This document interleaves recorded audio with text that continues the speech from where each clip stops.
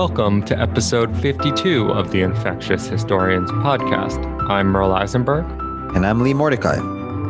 It's March 14th, and in today's episode, it's just going to be us, which regular listeners know we do maybe every few months or so. We did this today since it's our 52nd episode, so our 1 year anniversary doing this once a week since the beginning of COVID. I actually never thought we'd make it to episode 10, let alone do weekly episodes for an entire year, basically without fail. So I'm quite impressed. And congrats to you, Lee, for making it this far. Thanks, Merle, and congrats to you as well. If I remember correctly, at some point in the beginning of this podcast, we spoke about how I think about half the podcasts do not reach episode 10. I think that was a statistic one of our colleagues mentioned. So we have done pretty well, I'd say. So yeah, congrats to you, to both of us. And actually, I checked and we started recording March 27th. So somehow we've done more than an episode per week because this is already episode 52. Now, we didn't really have a plan of how long this was going to go or what exactly we were aiming to do. Although we will touch upon what our plans were in the conversation today and what we have done in a little bit. But what we want to do above everything else today is really to talk about some themes that have emerged from the 51 episodes that we've done so far. Maybe think about some things that we've learned and sketch out where we might see the podcast going in the future. Yeah, I think that's a good broad outline to this episode that we'll get into shortly. But before we do that, let's check in with you, Lee, about COVID at 1 year in Israel. So how are things going? Anything new happening? So I'll start by saying that today is the first day of the spring semester. So that is definitely something big that's going on. But more broadly, things are getting back to normal. So restaurants and shops are open, schools are open, weather is nice. And I think everyone just wants to forget about this past year now. Now, my family, so myself, my wife, my daughter, we've all been sick for about a week now, thanks to my daughter who brought back some bug from daycare. But we're getting along, I'd say.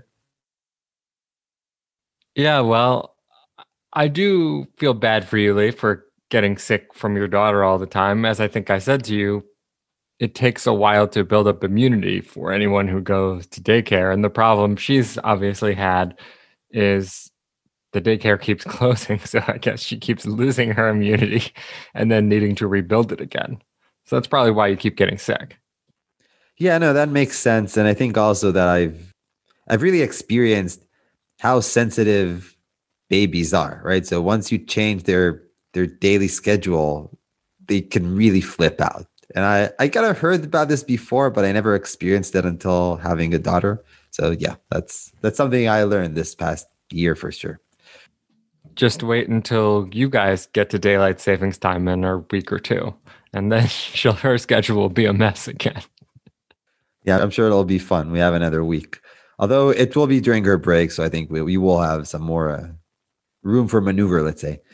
But how is COVID for you, Merle, 1 year after?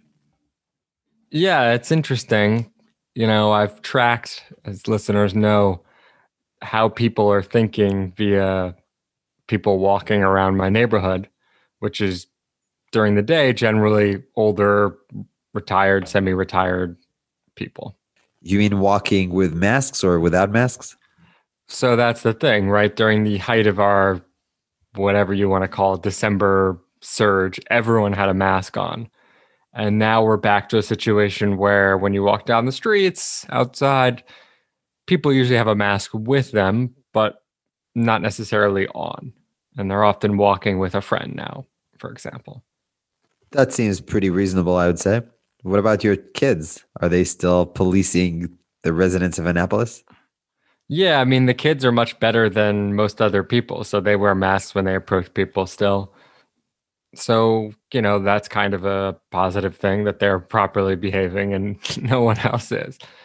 I mean, yeah, on one level, it's reasonable, but I think what it shows is kind of what people are thinking, which is the case counts are down from their high. I mean, they're actually exactly where they were in the spring. So somewhere between 90 and 80 cases a day in Anne Arundel County. So That's where it was, I think, last April, May, essentially. So really no change in that regard. But what I think has happened is people are basically either some people are getting vaccinated, some people are not. And I think it's just a general sense, as you said, that people want to, pretend as if this thing is kind of in its end stage, shall we say. Yeah, no, that's fair. And do your kids still point at other people and try to police them? Yeah, what's actually interesting I've come to notice is they only get people in the context in which they're supposed to be. So some of our neighbors across the street, they see them in other places. They saw one of them in the playground the other day, and they completely flipped out because he wasn't across the street. Even though they know him and they like him a lot, when he was in the playground, he was not supposed to be there. So that was kind of funny. Yeah. So to begin our reflections, I actually, when I was at a different playground the other day, Lee, I listened to our first episode. This is actually episode 0. So technically, Lee, this is actually episode 53. But there are a few things that I noticed that were, I think, worth talking about. And what I wanted to talk about first were, I guess, what we call during this podcast meta questions, right? What we said this podcast was going to be about, and then turn to what we've done and what we've learned in terms of themes from many of our guests. Yeah, that sounds like a good plan, Merle, especially since there are episodes that we've done that personally I could never have conceived of as doing a year ago. And there are also topics we claimed we would do, but we haven't really done. Although, I mean, there still is obviously some time to do these moving forward. So you also listened to episode 0, Lee, from what you tell me. Other than your mic at the time being less than ideal, did you have any other thoughts on it? Merle, so I actually haven't listened to any of the old episodes. So once we edit the episodes, we release them, and I kind of like forget about them. I haven't listened to any of these episodes afterwards. So I haven't listened to episode 0 in a year, and I thought it would be very bad. And I guess I was pleasantly surprised to discover that it wasn't very bad. It was only bad. I mean, I recorded on the phone, and while the quality drop was definitely noticeable compared to my current pink microphone that we've mentioned a few times, it wasn't unlistenable, which I guess is a good thing. I should also say that editing was also much less tight than our current editing. So we've clearly taken some major steps in the past year. Yeah, you've become something of an authoritarian when it comes to editing, but that's a longer discussion. Now, what we said early on is that we were going to talk about diseases in different time periods and contexts, especially those that became pandemics, and then reflect upon issues of relevancy during COVID today.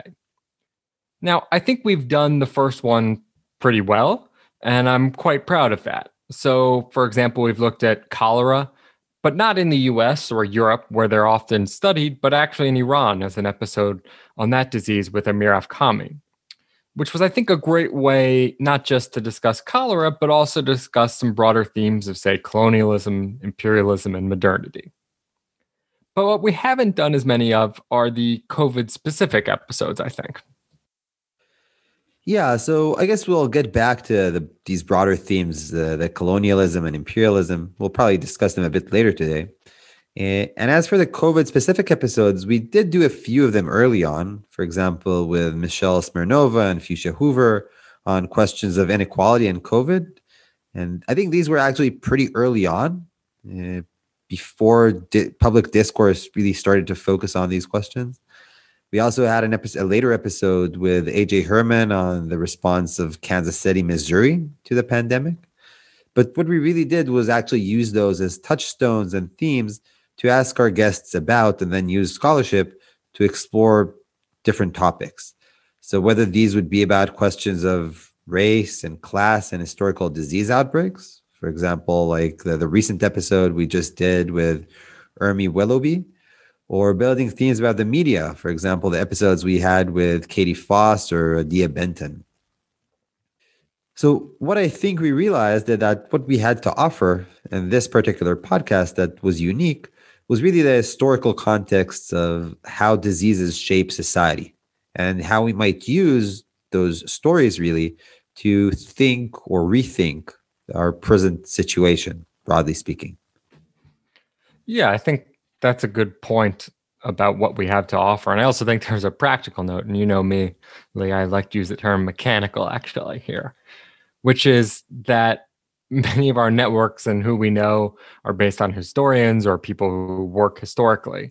So we get a lot of suggestions from previous guests who are historians. And those are the questions that ultimately actually interest us too, I think. And I think there's a lot more that history can do to help shape policy outcomes now and, possibly in the future, which is something that I think future guests are going to talk to us about moving forward in the next few weeks. Yeah, Merle, I know this is a topic you're particularly interested in, partially because of your background in that broad theme. I will say, though, on the context of networks, that I think one of the advantages of this podcast have been some of the guests that we've found really based on whether this was emails by listeners or people who know people or really random acquaintances that turned out to be outside our network, but maybe even more interesting because of that.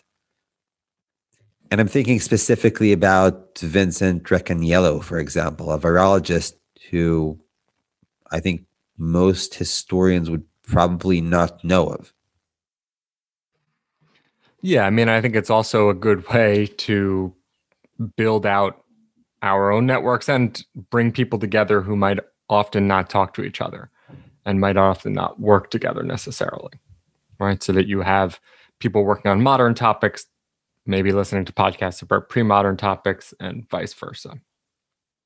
Which is exceptional in these days because you have these podcasts, right? So this was not something that you could do, let's say, a decade ago before you had this infrastructure of relatively specialized podcasts. I mean, we are, I would say, a very specialized podcast compared to many others.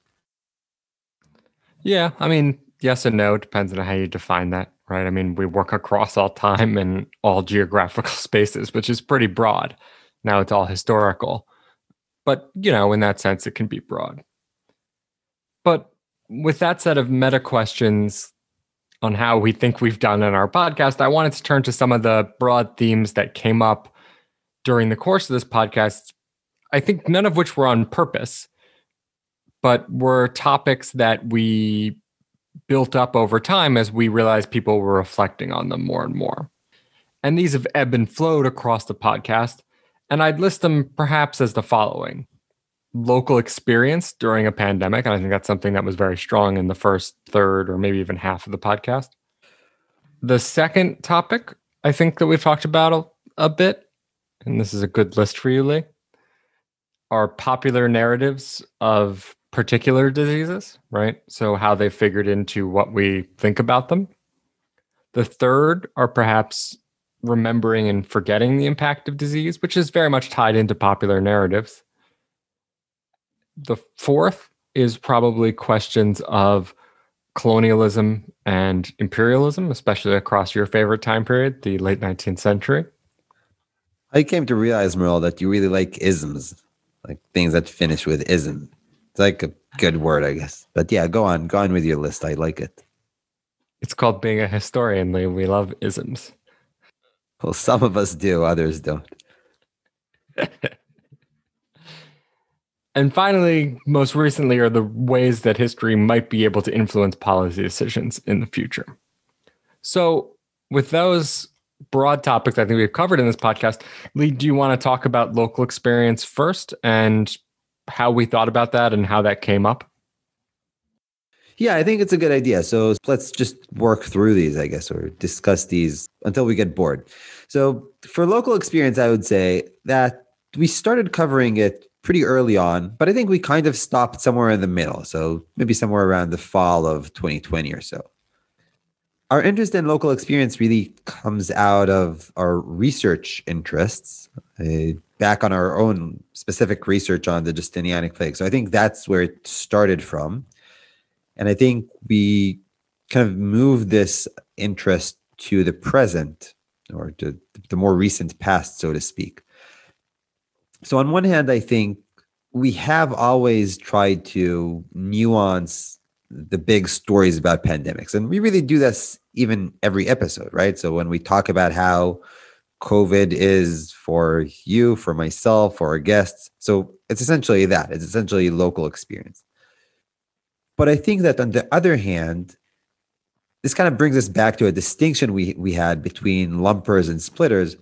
So to split things up to local experiences, to all local experiences, kind of loses value at some point, and you would want, at least that's my position now, you would want to somehow start lumping some of these experiences back together, so to be able to tell bigger stories than how COVID has been experienced in, let's say, Annapolis or Jerusalem or so on.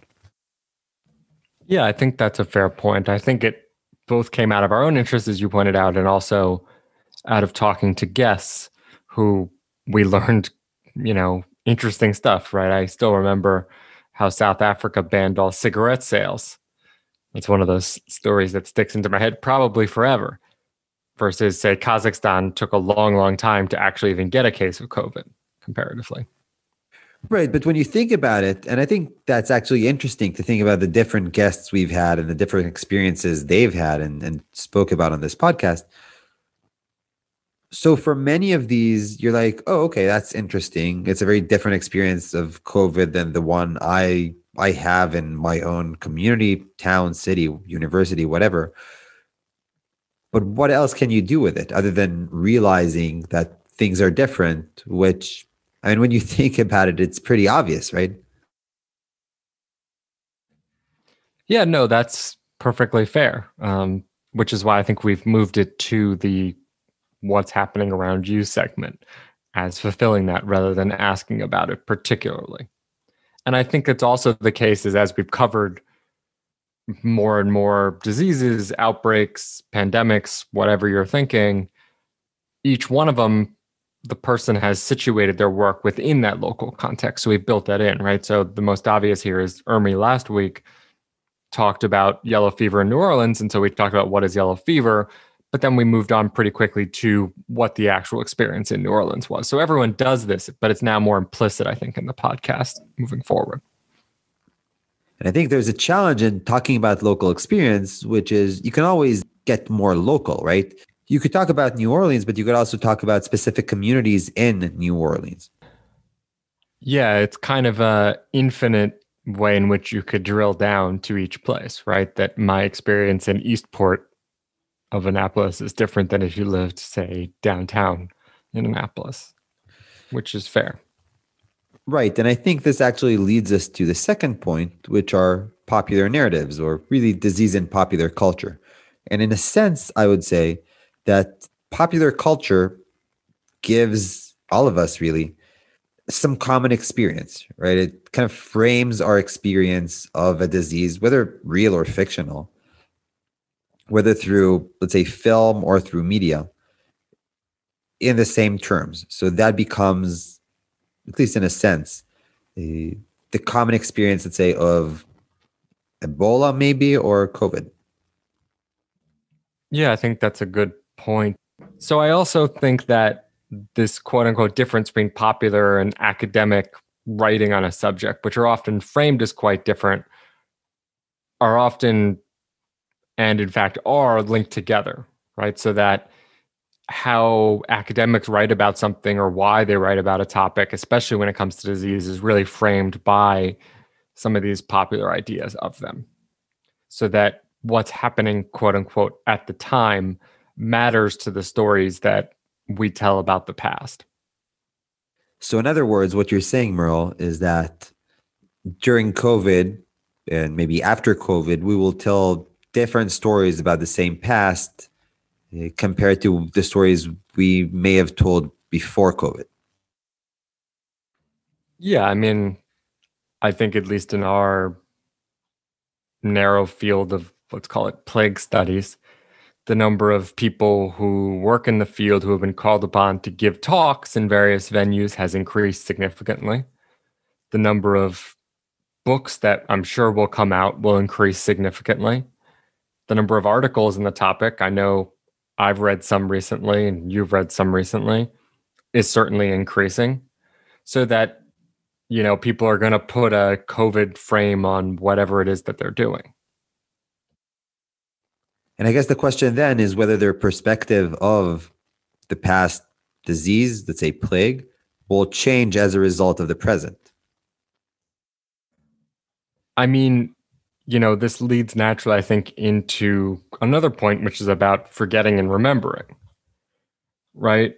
In the sense of no one was really writing about the 1918 influenza pandemic, as Guy Biner pointed out to us, and we kind of had thought through as well, except at moments in which other diseases became important, right? Or say the 100th anniversary of the 1918 influenza pandemic. And then the stories that they were telling, the epilogue, as he pointed out, is always the same, right? We can't forget 1918 because if we do, we're going to get hit by something else. So we have to use it to plan for the future, which is essentially what COVID is to an extent. But it's not as if that remembering, which was happening over the last decade, really shaped, at least in the US's perspective, our response to this pandemic. Yeah, although it has been a story that people have been getting back to, really. Different aspects of the 1918 pandemic, the whole question of whether we've learned or maybe we haven't learned anything from it. And I think that brings us to another larger point, I guess, which is the future effects COVID will have about how we think about diseases and pandemics, really. Yeah, I think as John McNeil pointed out, historians aren't especially good at predicting, right? I mean, we're usually actually quite bad at it. I think actually everyone's quite bad at it. The economists just do it more often so they can be wrong actually more often. But the couple times they're right, then they trumpet that. But that's a slight digression, as I would say. But I do think we are potentially living through a point in which what people think disease does in the past is going to become more substantial, right? So the stories we tell about diseases and the narratives we spin about them are going to become more central to the history people write. In a sense, I think this is a moment that's not very different from the moment in, let's say, the 80s and early 90s, in which infectious diseases kind of got back into the fore or got much more public attention. And I guess the interesting question here is how exactly will COVID change the way we think about diseases and or pandemics, epidemics, and so on? And if we look at COVID since the beginning and then over the past year or so, I think it's pretty clear that some of the narratives surrounding COVID have changed relatively significantly. So I think you remember, Merle, this was a favorite talking point of yours a while ago.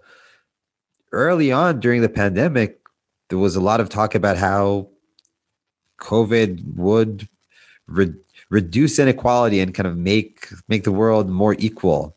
And I think at this point, we could probably all agree that it hasn't done that. I remember early on in the pandemic that there was a lot of concern about extremely high mortality, as in hundreds of millions of people dying, and there was very little we could do about it. And I think that narrative also kind of disappeared at some point. And another point that has been made multiple times, actually, and I think is still around, is the point about future pandemics, which is one of the things that you kind of alluded to earlier on. Simply put, the idea that this is not going to be the last pandemic, and this is not a new idea by any standard, but maybe, hopefully, this will become more prevalent, ingrained in people's thinking. Yeah, I think something that I've already written and reflected upon, but I think that this will become perhaps done by others moving forward, is looking at how historians made predictions in the early days of COVID and use those predictions to tell stories about the present, the past, the future, kind of everything and anything. And interestingly enough, in some ways because history articles take so long to come out. Some of them that were written in the very early days of COVID are, by the time they even came out, astonishingly bad or wrong, I guess I should say, not bad. I mean, if you want to talk about the discipline, so we could actually do that. I know that one of the places where we've been wrong is the job market, the academic job market. So I don't know if you remember this, Merle, but we spoke about this several times early on in the pandemic, and we kind of guessed that there would be more interest in jobs of historians that can teach disease, that can work on disease. And I think broadly speaking, at least my sentiment based on the conversations I've had, some of the conversations we've had on this podcast, is that academic historians have not really changed that much, right? There haven't been multiple job openings for historians who work on disease of any kind or any place. And I think that many history departments or universities more broadly don't seem to offer any disease courses as a result of the pandemic. So some do, of course. I mean, Janet McKay, which we've had on the podcast, but I think she's maybe an exception rather than the rule. Is no one at Hebrew U teaching, say, either modern disease courses, or maybe I know you're teaching or have taught some pre-modern ones, but no one's teaching like a broad sweeping history? History of disease? No, there hasn't been any. And part of the issue, at least for us, is that you have to register your classes almost a year in advance. So in the mid-fall semester, you have to submit classes for the entire next year. So you're committing to courses a year and a half from that time. And I was really fortunate to have submitted a class about, let's say, pandemics and disease in film, which turned out to be very successful and relevant to the times. But that was a coincidence. It was not planned. Yeah, so maybe that's part of the issue, is how far in advance these things are planned. But it is a point, right? I mean, I think there was an upswing in people thinking about disease and pandemics last spring. I mean, we put on a series of seminars at the time that had upwards of 200 people in attendance on Zoom. And there was a sprinkling of stuff in the fall, both that we've given talks and I know other people have. But to an extent, other than that, I think it's kind of subsided actually quite a bit. Yes, it has subsided. And maybe to bring things back to teaching, at least my experience is that there hasn't been interest from the university or my department in asking people broadly, or me personally, to teach these things, right? So nobody came up to us and said, like, tapped their shoulder and said, "Oh, can you please teach this? We think it's relevant. We think it could attract students." And this might be explained by the decentralization in academia, right? And so the freedom of every person to kind of teach whatever they want, or maybe more or less, could result in nobody actually choosing to teach this. Yeah, that's fair. It's also, to my mind, to an extent, a missed opportunity, probably, in a course or courses that people probably do want to know something about, and at least for the next 5 years, one would presume would be particularly popular. Yeah, no, that's fair. So the other topic that came up quite a bit in our episodes were questions of imperialism and colonialism, centered in particular around Lee's favorite time period, which is the late 19th and early 20th century. So maybe, Lee, you can tell listeners, why do you love that time period so much? So I think one of the things that we realized, maybe a bit before we started this podcast, but definitely much more since we've started this podcast, is how central the late 19th, early 20th century has been for so many of these discussions, so many of these ideas about, and so many of the problems concerning public health. Now, this particular time period is also the time period in which both imperialism and colonialism, which are your favorites, Merle, you kind of like those isms, as you said earlier, but you just like to say those words, I think. So, but both those isms, right? So both those larger scale processes are definitely a big part of the story in that time frame. So I think what we've realized, or what we've noticed really over the course of this podcast, is how difficult it is to decouple the diseases from, again, both imperialism and colonialism. Yeah, I think that's definitely right. And I was definitely being sarcastic that it was your favorite time period, Lee. But it is interesting when thinking about those topics, the different field in which people come from really shapes very often the questions they ask and what side of those topics they're interested in, right? So they might approach this as historians of, say, race and gender and class and sexuality, and then they're going to be concerned with colonialism and imperialism itself, maybe less so than the disease, versus some of them come at it from a history of medicine perspective, and they're interested in questions of medicine and the disease. And other people are historians of science, so they're curious about the science behind some of all these developments of bacteriology and germ theory. So I think that also really shapes what angle they come at from these questions, I've noticed. Right. And also, if we think about this at a meta level, which I know you like, Merle, trying to tie questions about disease, for example, to these broader processes, again, imperialism, colonialism, is really a way in which you can, or maybe you're supposed to speak to audiences who are not specifically in your field, who are not immediately around you. It kind of gives, I would say, a large group of scholars, historians specifically, some common frame of reference that they can all talk about and discuss. And yeah, we might want to think about this a bit further later on in this discussion. Yeah, I think the last thing I'll say in this segment is it's interesting to see which of these broader stories and how particular scholars discuss the impact of disease, right? So there's a mortality, there's disruption, although there's uncertainty in a lot of these numbers, for example. But I think one thing we've become more attuned to is how do you connect those immediate effects with secondary or tertiary effects over, say, the next year, several years, or even decades, right? That's really hard to do. I mean, it's even difficult to do now, right? So take I don't know, events that have happened over the past year. I think maybe a good type of event would be the U.S. general elections, right? Did Donald Trump lose the elections because of COVID? I mean, if this were 1,500 years ago, right, it would be very easy to say, oh, yeah, that's because of the pandemic or a disease or anything like that. But if you think about it about today, about the 21st century, I think most people, historians, observers, commentators, and so on, would probably be uneasy to tie the general elections results to COVID specifically.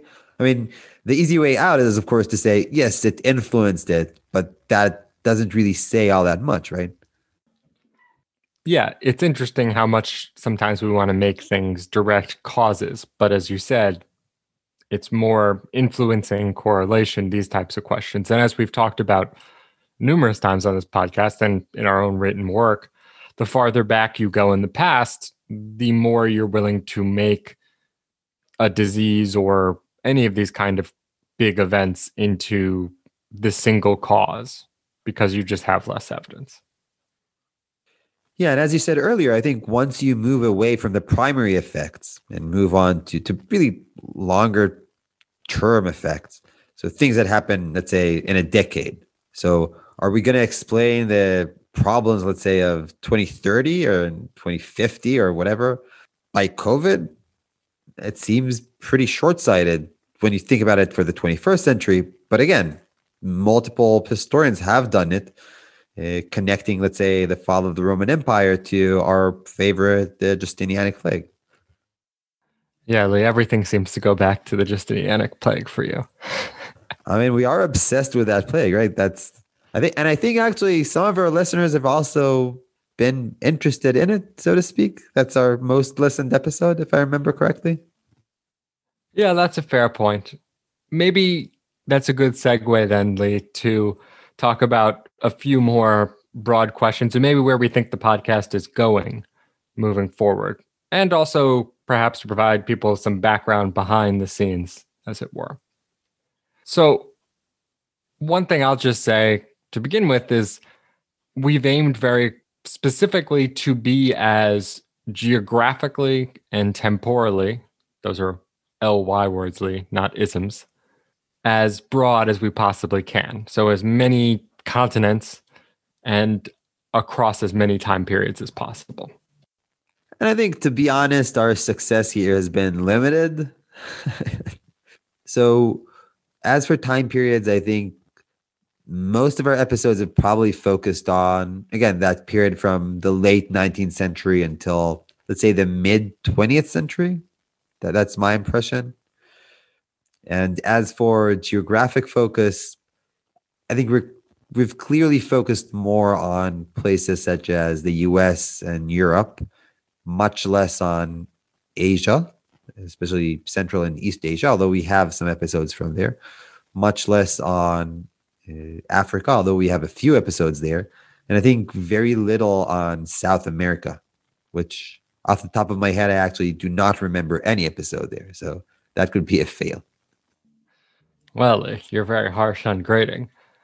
But I do think actually, at least temporally, we've actually done a lot. What's actually missing that you're pointing out is we haven't really done very many early modern episodes. That is to say, for listeners from roughly 1400 to 1800. That's actually the gap in what we've missed. We've done a lot of, say, 19th and 20th century and a lot of ancient and medieval, but there's been very little early modern. Do you know what else we haven't done, Merle? You're going to tell me, Lee. So we haven't done the Plague of Athens, which I know you like.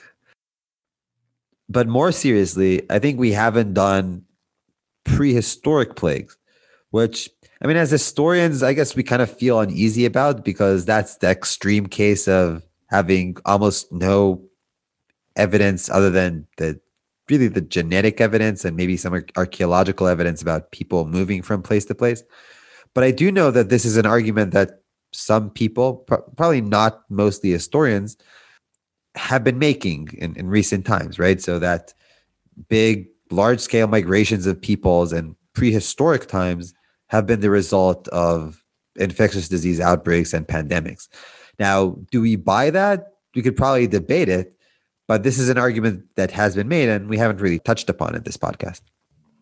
Yeah, that's fair. I mean, I do think we've touched upon ancient DNA before, so that broadly construed covers some of those topics and techniques at least.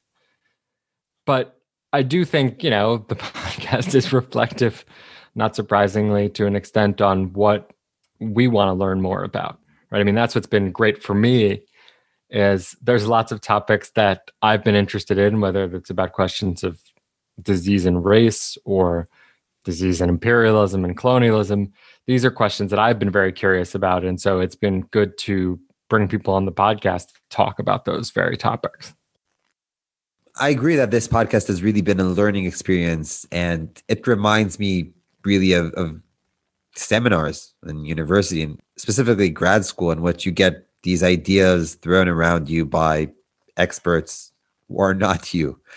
And I think that brings me to a different point, which is to say that as we've spoken to these guests, as we've read some of their materials, as we've really seen the readings they've recommended, I think that one of my experiences is that it shows, to a certain extent at least, that academia is fractured. We can argue about how fractured academia is.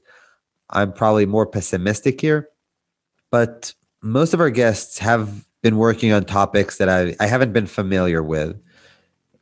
Some have spoken about topics that I haven't known anything about until somebody name dropped that person, and we just Google that person and discover that, that this is actually very interesting and relevant to the kind of topics and themes that we're interested in.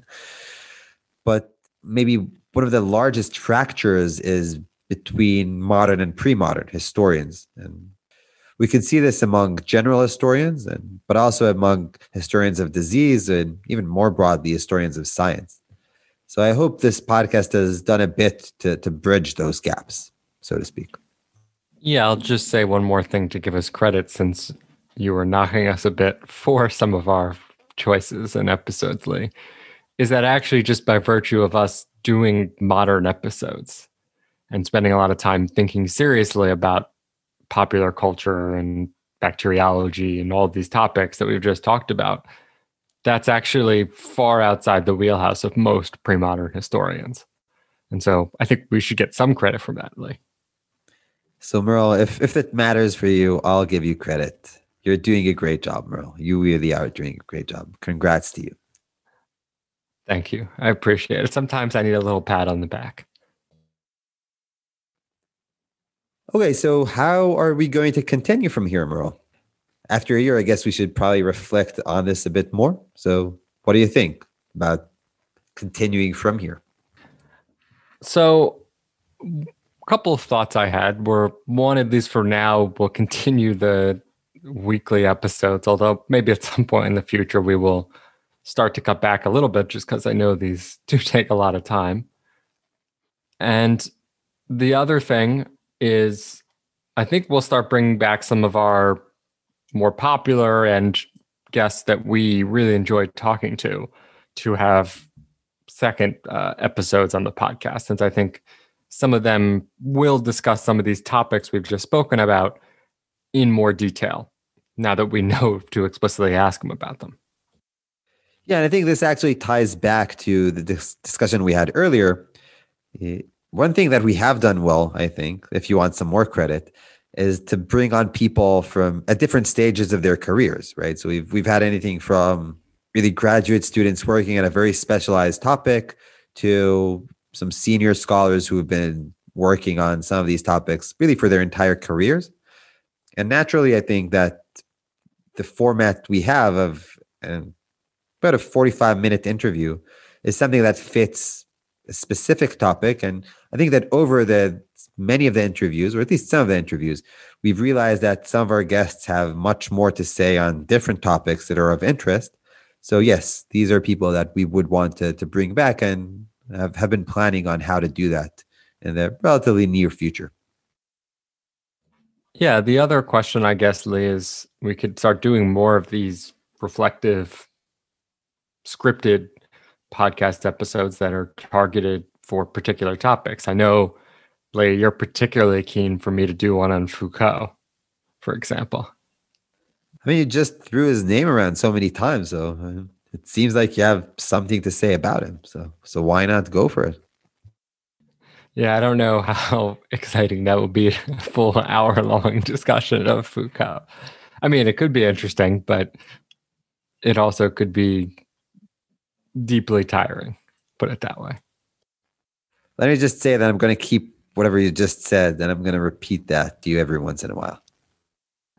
Thanks. I really look forward to it. The other question I had for you, Lee, is I know you're a stats and quant and data guy. That's what we learned last week talking to Ermi. Did you manage to put together some stats in case listeners are curious? You make it sound as if it's so difficult.